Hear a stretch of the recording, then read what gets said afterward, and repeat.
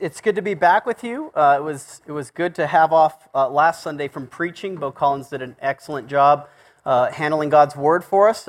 We are going to be back in Exodus today, so if you have a Bible with you, you're welcome to open that or turn that on to the book of Exodus. If you're new to the Bible or you don't have a Bible at all, we'll have the words projected for you, so no problems there.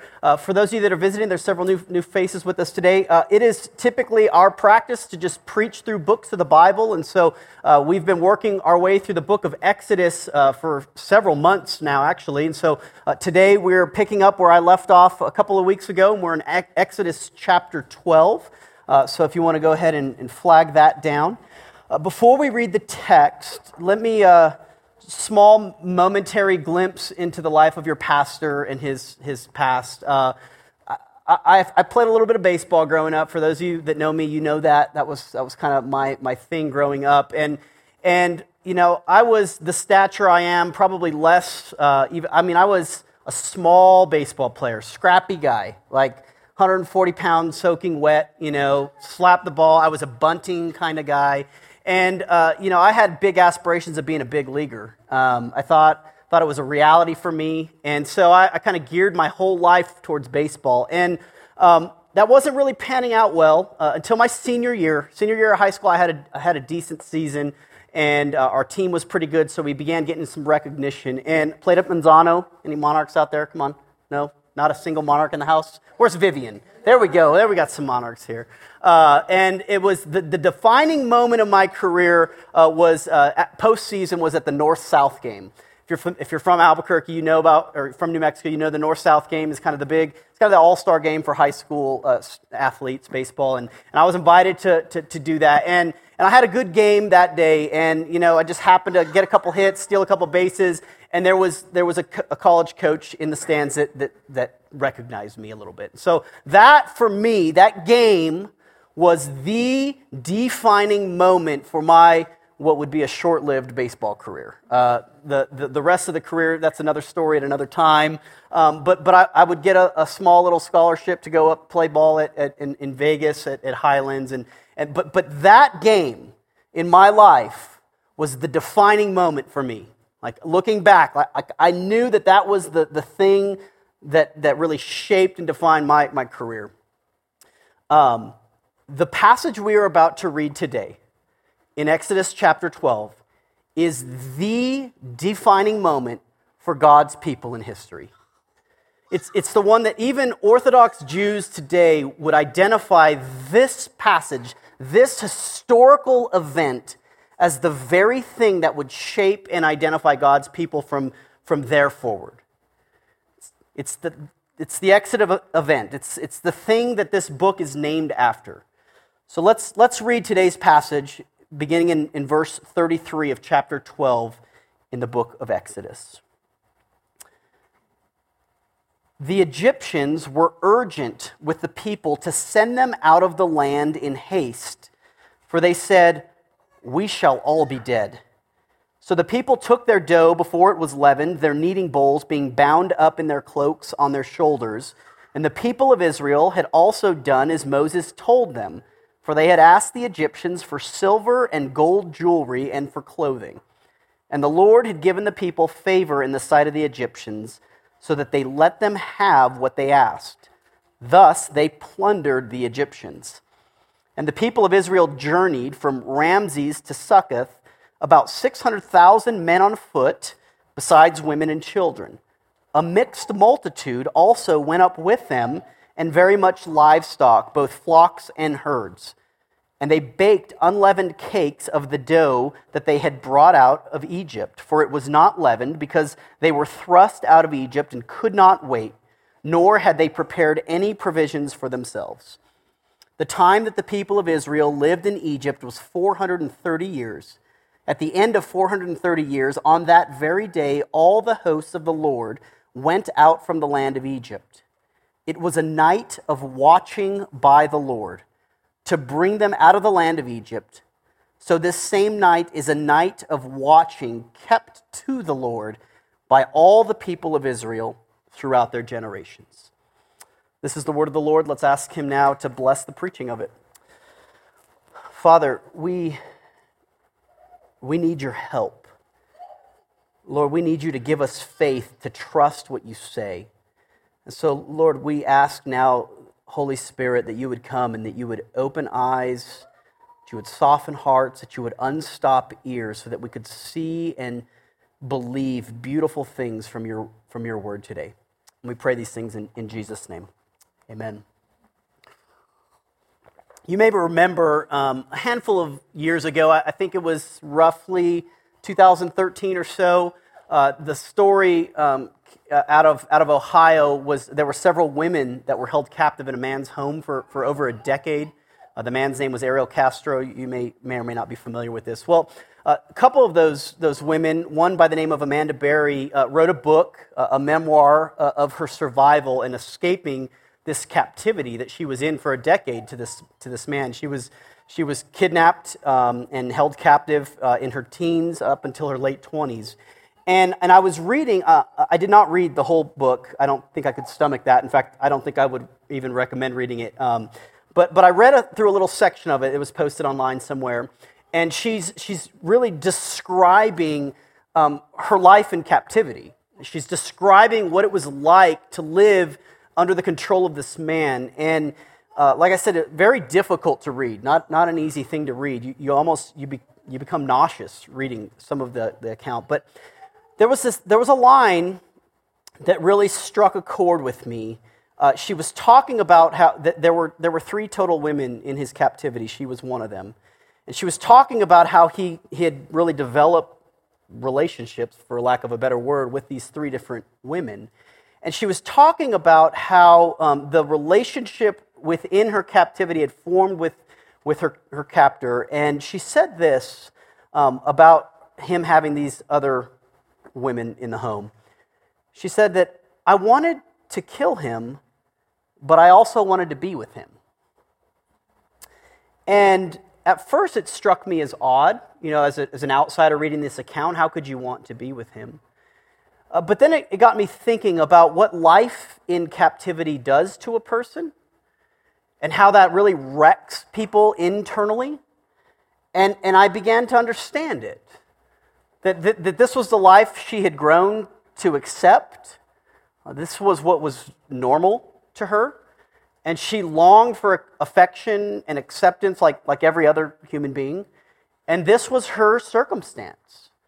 And so on the one hand, she knew her circumstances were dire and desperate, but on the other, she kind of loved them. There was something that she grew an affinity towards in her captivity. See, life in Egypt for the Israelites was probably very similar.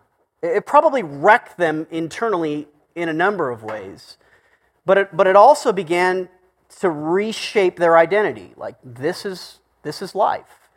And life for God's people in the Old Testament in captivity and life for God's people today in captivity are very similar on a number of levels, and obviously they're shockingly different on a number of different levels.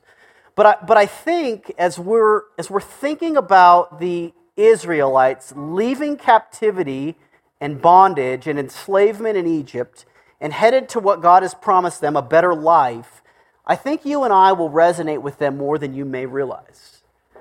I mentioned this early on in this sermon series, how the life and the world in which we live is not all that much different than Egypt.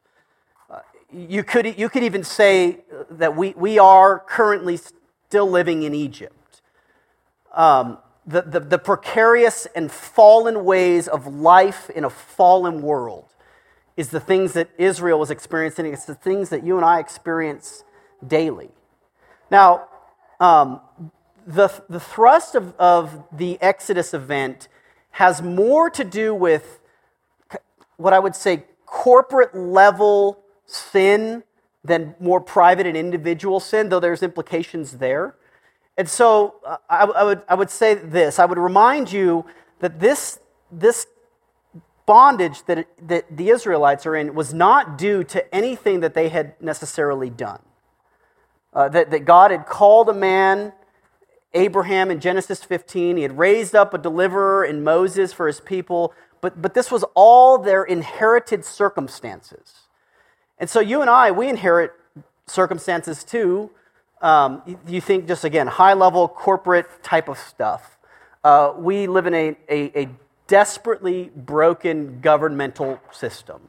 This is not a political statement. Just humanly speaking, in our country and others, though there are good things that come out of human government, I'm not an anarchist, but we see kind of this divisive brokenness that's riddled throughout it.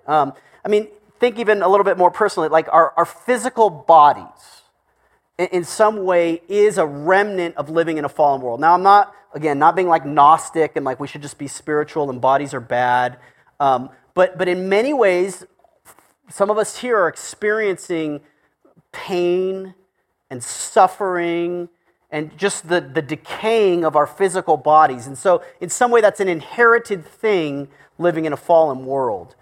Workplaces are just splintered with, cliquish factions or political divisions or whatever that looks like. The point is, death and darkness are all around us, all the time.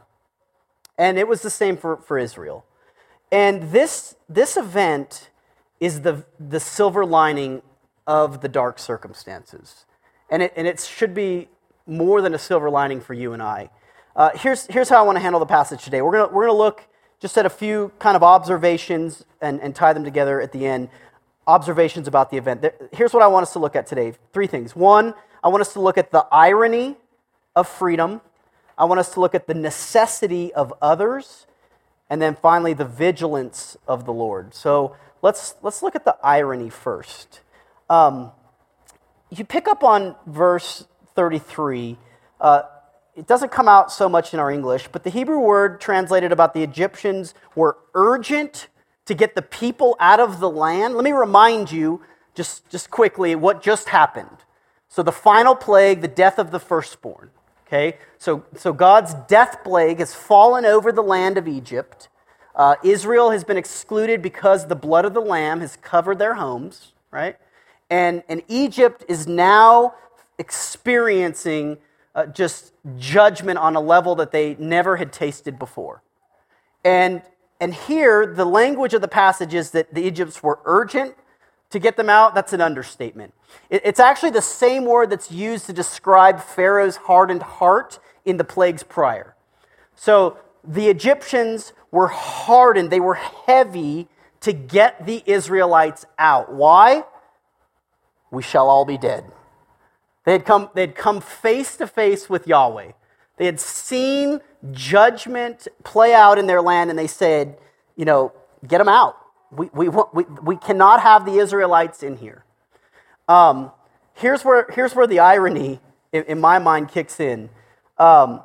If you've been with us, you'll remember this. But God, long ago, and even again in Exodus, had reminded the people, hey, when I deliver you, and it's going to happen, you're going to leave with all their riches. And so let's just traffic in their life for a moment here. So this is the night after the death of the firstborn, and the Israelites are now to go and knock on doors of grieving families with literally dead people in their homes and say, give us all your goods. And I don't speculate too much with what that sounded like, but I can't imagine it was with too much confidence. Like the Israelites kind of just shuffle up to the door and hey, by the way, we're leaving and we need you to give us all your riches. Like I can't imagine that was received well, but the text says that the Israelites plundered the Egyptians. I mean, think about the thick irony of this. This is a people group that has known nothing but enslavement in Egypt for over 400 years. They've been under the oppression of the man, as it were, the most powerful unit in history to that point, and now they're saying, give us your goods and we're going. And it happens. I mean, it's the irony of the gospel a little bit. Let me just kind of insert this in right here. So if God was going to fully and finally deliver his people, like if Exodus is just a shadow of the things to come, right? Just a glimpse in the window of a grander plan, which we believe it is. How would God finally and fully liberate his people? Well, the predictable way and the way that the Jewish people expected their Savior to come was through political heroism, right? So a political leader would come on the scene. Or maybe it would even just be just a religious warrior, somebody who's just a cultural fighter. Like he's going to come in, he's going to kind of police morality and just kind of make things the way they should be.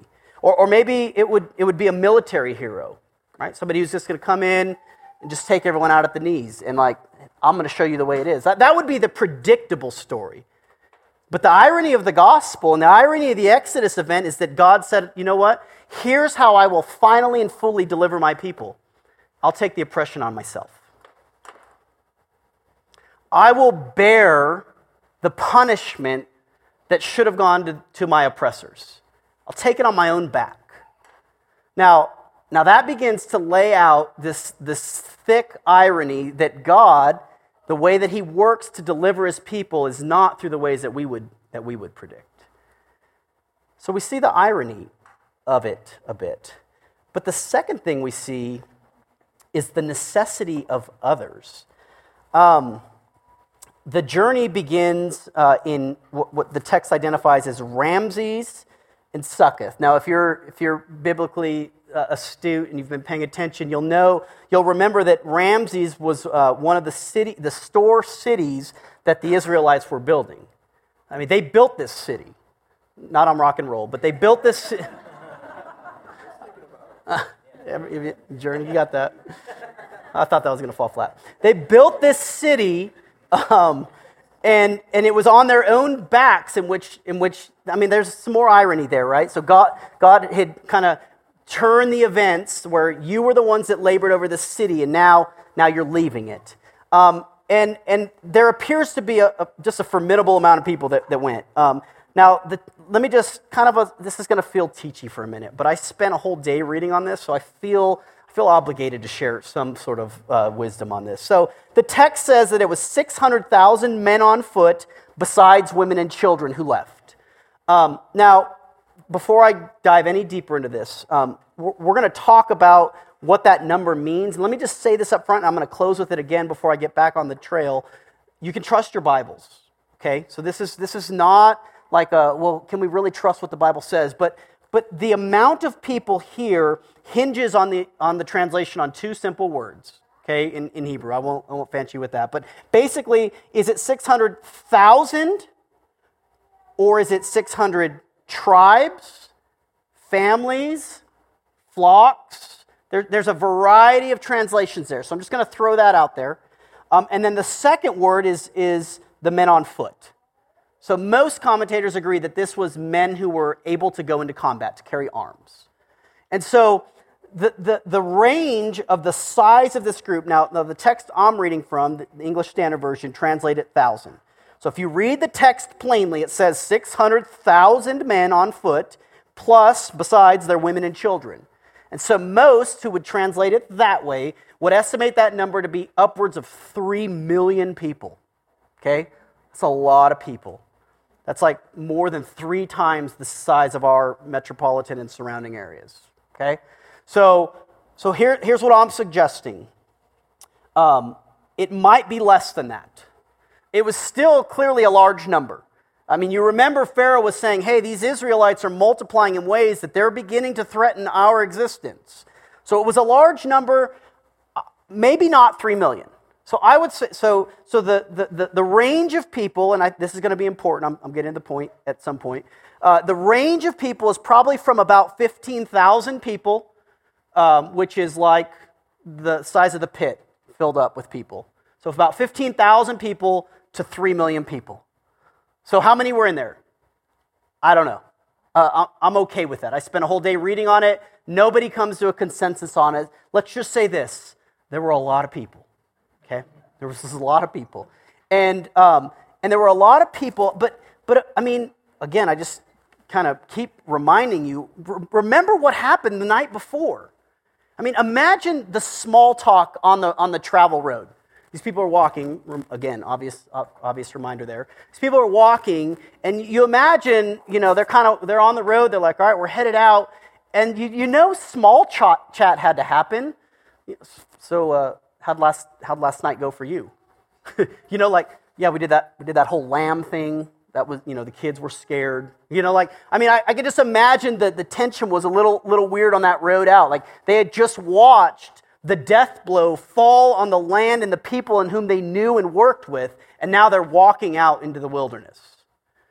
But the other thing that happened, I don't know if you picked up on this, but it's important, verse 38, a mixed multitude also went up with them. So this isn't just Israelites by birth anymore. There's some Egyptians that are in the mix here. Now, that might not mean much to you, but it ought to. Because, you see, what God was beginning to do here was showing how his people would value diversity. Like, let's just, for a moment, Egyptians, cultural background, different. Political background, different. Ethnic background, different. And you know that they were in this group.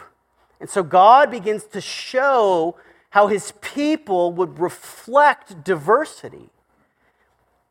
Let me tie some of this to our lives. What I think was happening, again, a little speculation, the narratives don't always give us all the background, but I think what was happening was people were talking on the road. I think they were probably sharing stories of how God worked specifically the night before. Did you hear the cries in Egypt? Can you believe we went to their doors, knocked on them while they're grieving, and they gave us all their riches? Can you believe God would do that? Can you believe, look at this vast amount of people. We are walking out of the land which has held us captive for 400 years. Can you believe what God is doing in our midst? I can only imagine that is what it felt like as they were leaving the land. Now for you and I, when is the last time you heard someone share a story of what God is doing in their life? Now, some of you think of them. You have them.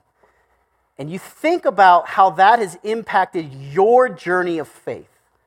How the very thing that would carry your foot in front of the next one, not knowing where you're headed, is the stories that are surrounding you. Now, some of you can't think of a story like that. Some of you want those to be your own stories, but you certainly can't think of anyone else who shared a story like that with you. And what I would suggest is that God designed community, what we would call community, or people around you, believers around you, to be the very thing that would carry you on your journey. And to go even further, people that are not like you. So because here's the deal. We are really good at hanging out with people that are just like us, right? They believe like us. They think like us. They vote like us. They look like us. That's really easy. What's not hard is that mixed multitude thing that God shared. He kind of splashed in there on us. So what would it look like for you to share your journey with people who don't vote like you?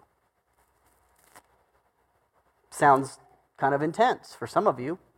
What would it look like for you to invest relationally with people who don't live like you, who have a different social class, a different zip code, a different language? Try crossing those barriers. See, here's how you and I operate. We operate a lot like a Chinese finger trap. You remember those? Remember those Chinese finger traps? Man, those things still amaze me.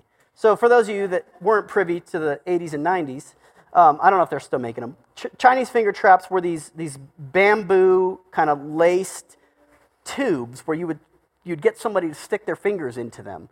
and it would trap their fingers. But I know you're all feeling it now. You put your fingers in there, right? And what's your first instinct to do to get out of it? Get away. I'm out. And what happens immediately? Clamps down on you. The way to get out of a Chinese finger trap, if you've never done this, you're going to be a genius because now you can go get one and do it. The way to get out of a Chinese finger trap is to move to the middle, to squeeze, and it loosens it up. See, you and I, when life is hard, when all that's around us is darkness and dreary, our method of escape is to run, is to move away from people, is to give us more margins. I don't have time for that. How could I do a community circle when my life is already jammed? Right? There's no space to have dinner on a weeknight. How does that even happen? But the very thing that God has designed for us to escape the entrapment around us is to move in the middle towards others because we need each other. And we need the stories of what God is doing in our lives to give us the step of faith to go where we don't know what lies ahead of us. That's what these people are doing. But the third thing that we see from this passage is the vigilance of the Lord. I want some of you, for those of you that are parents, whether you're newborn parents or old-born parents, I want you to think about the first night that you had your newborn in your home. I know, all the feels, right? The first night, so you've been maybe in the hospital, or maybe if your children came into the home through adoption, or whatever that looks like for you. The first night in the home, you no longer have nurses, or doctors, or family. It's like you guys, right? And I'm thinking it's not just me. I'm thinking it's all of us. But the baby goes down, maybe in the evening hours to sleep, and what are you doing? You're kicked back, having a glass of wine out in the back patio, relaxing, right? No. You are on standby like no other. You're like over the crib, looking like, I think I see the chest moving. I think I see movement, right? Like the only way I can describe what that night looks like for you is vigilance. You are vigilant, watching over your child every little moment because you love them like you've never loved anything before. So the first night in the wilderness for the Israelites, God makes it very clear, verse 42, it was a night of watching by the Lord. I mean, that's just the picture that came to my mind, that God was vigilantly watching his children. Now, in one sense, God is always watching all things. He is. He's a God who rules over all of his creation. He never takes an eye off of anything. But you would be remiss if you would say that the scriptures don't somehow show that God has an extra vigilant watch on his people. That he is leaning over their lives, peering into them, making sure that they're cared for. And the question we ought to be asking is why? And here is why. Because as we sing sometimes in that hymn, we are prone to wander. We are prone to leave the God that we love. And even kind of the level underneath that, why? Why are we prone? Why is it that we want to leave God's care? It seems like he's doing all these good things in our lives. Why is that? And here's why. Here's my assessment of why. We are control freaks and we're impatient. Okay? And this is me, so I am pinning myself on the wall. We are control freaks. In other words, we like to know that we have got everything under wraps, right? Like the timeline of our life is going according to my plan that I've laid out for it. So we manipulate and we control those things. And we're also very impatient. We want these things to work out rather quickly. We'll pray. We'll discuss, we'll think about things, we'll ask the Lord for his help, but at the end of the day, if it doesn't come fast enough, you're going to work circumstances so that they favor you. And what God begins to show us is that he's in control, one, and that it's according to his timeline, two. Because we're going to talk about this in the coming weeks. Where are they headed? They're headed to the promised land. But does God take them to the direct route? No, he does not. Spoiler alert for those of you that haven't read this before. They're going the long route. Okay? There's some detours. There's some hardship ahead of them. God is in control. It's according to his timing. See, this is why religion, I bash on religious people all the time because I know that's me. This is why religion is so appealing to a lot of people. See, and when I say religion, I'm kind of stereotyping here, but I would say it's an attempt to manipulate and control God through the means of spiritual things. So religion is extremely appealing to people who want control. Because if I read my Bible enough, or if I would pray more, or if I would just go to those darn community circles Adam keeps talking about, or if I would have perfect attendance at church, whatever religious activity, fill in the blank, somehow that's going to manipulate God to move things according to my timetable. That's why religious is very appealing, but for the non-religious person, and I know you're in here, you're thinking, yeah, I get all those religious people, Adam. For the non-religious people, the very same things at play, it just looks different. Well, I'm the master of my fate. I'm the police of my morality. I'll determine how my life ought to go. And so what it is it's a self-deception that you are in control. It's a false sense that you are somehow dictating your life. Let me close with these thoughts. What I think this passage does for us as they move into the wilderness, I'm out of captivity into wilderness wanderings. What I think it does is it calls God's people to be people who are waiting and watching for God. I mean, the scriptures time and time again, particularly it gets heavy in the New Testament, of people who are anticipating the return of God. And here's what you need to know, that the Exodus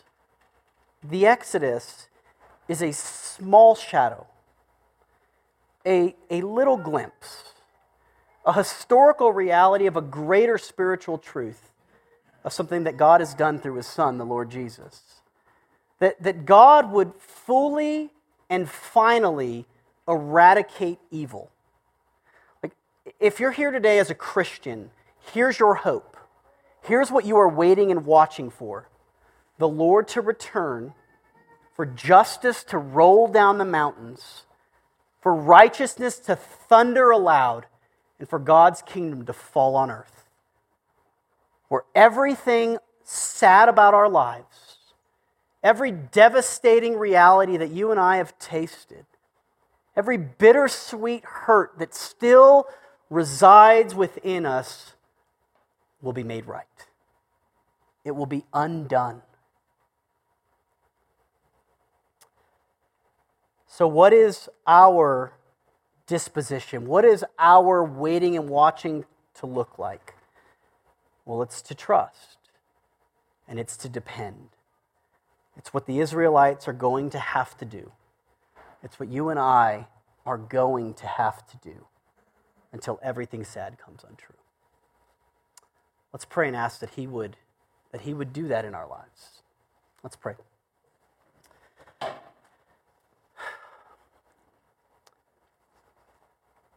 Father, sometimes we read stories in the Old Testament and they seem so distant from us. It just doesn't seem like our reality. Doesn't seem like our experience. But Lord, we thank you that you've given us these treasured stories because they speak of the greater story. Because they point us to the one who would bring his people out of bondage and into freedom. Who would release the shackles of sin and evil and the tyranny of darkness, and who would bring us into the kingdom of light. So Lord, I pray that you would help us to see the Israelites in the Old Testament and to see ourselves all over these pages.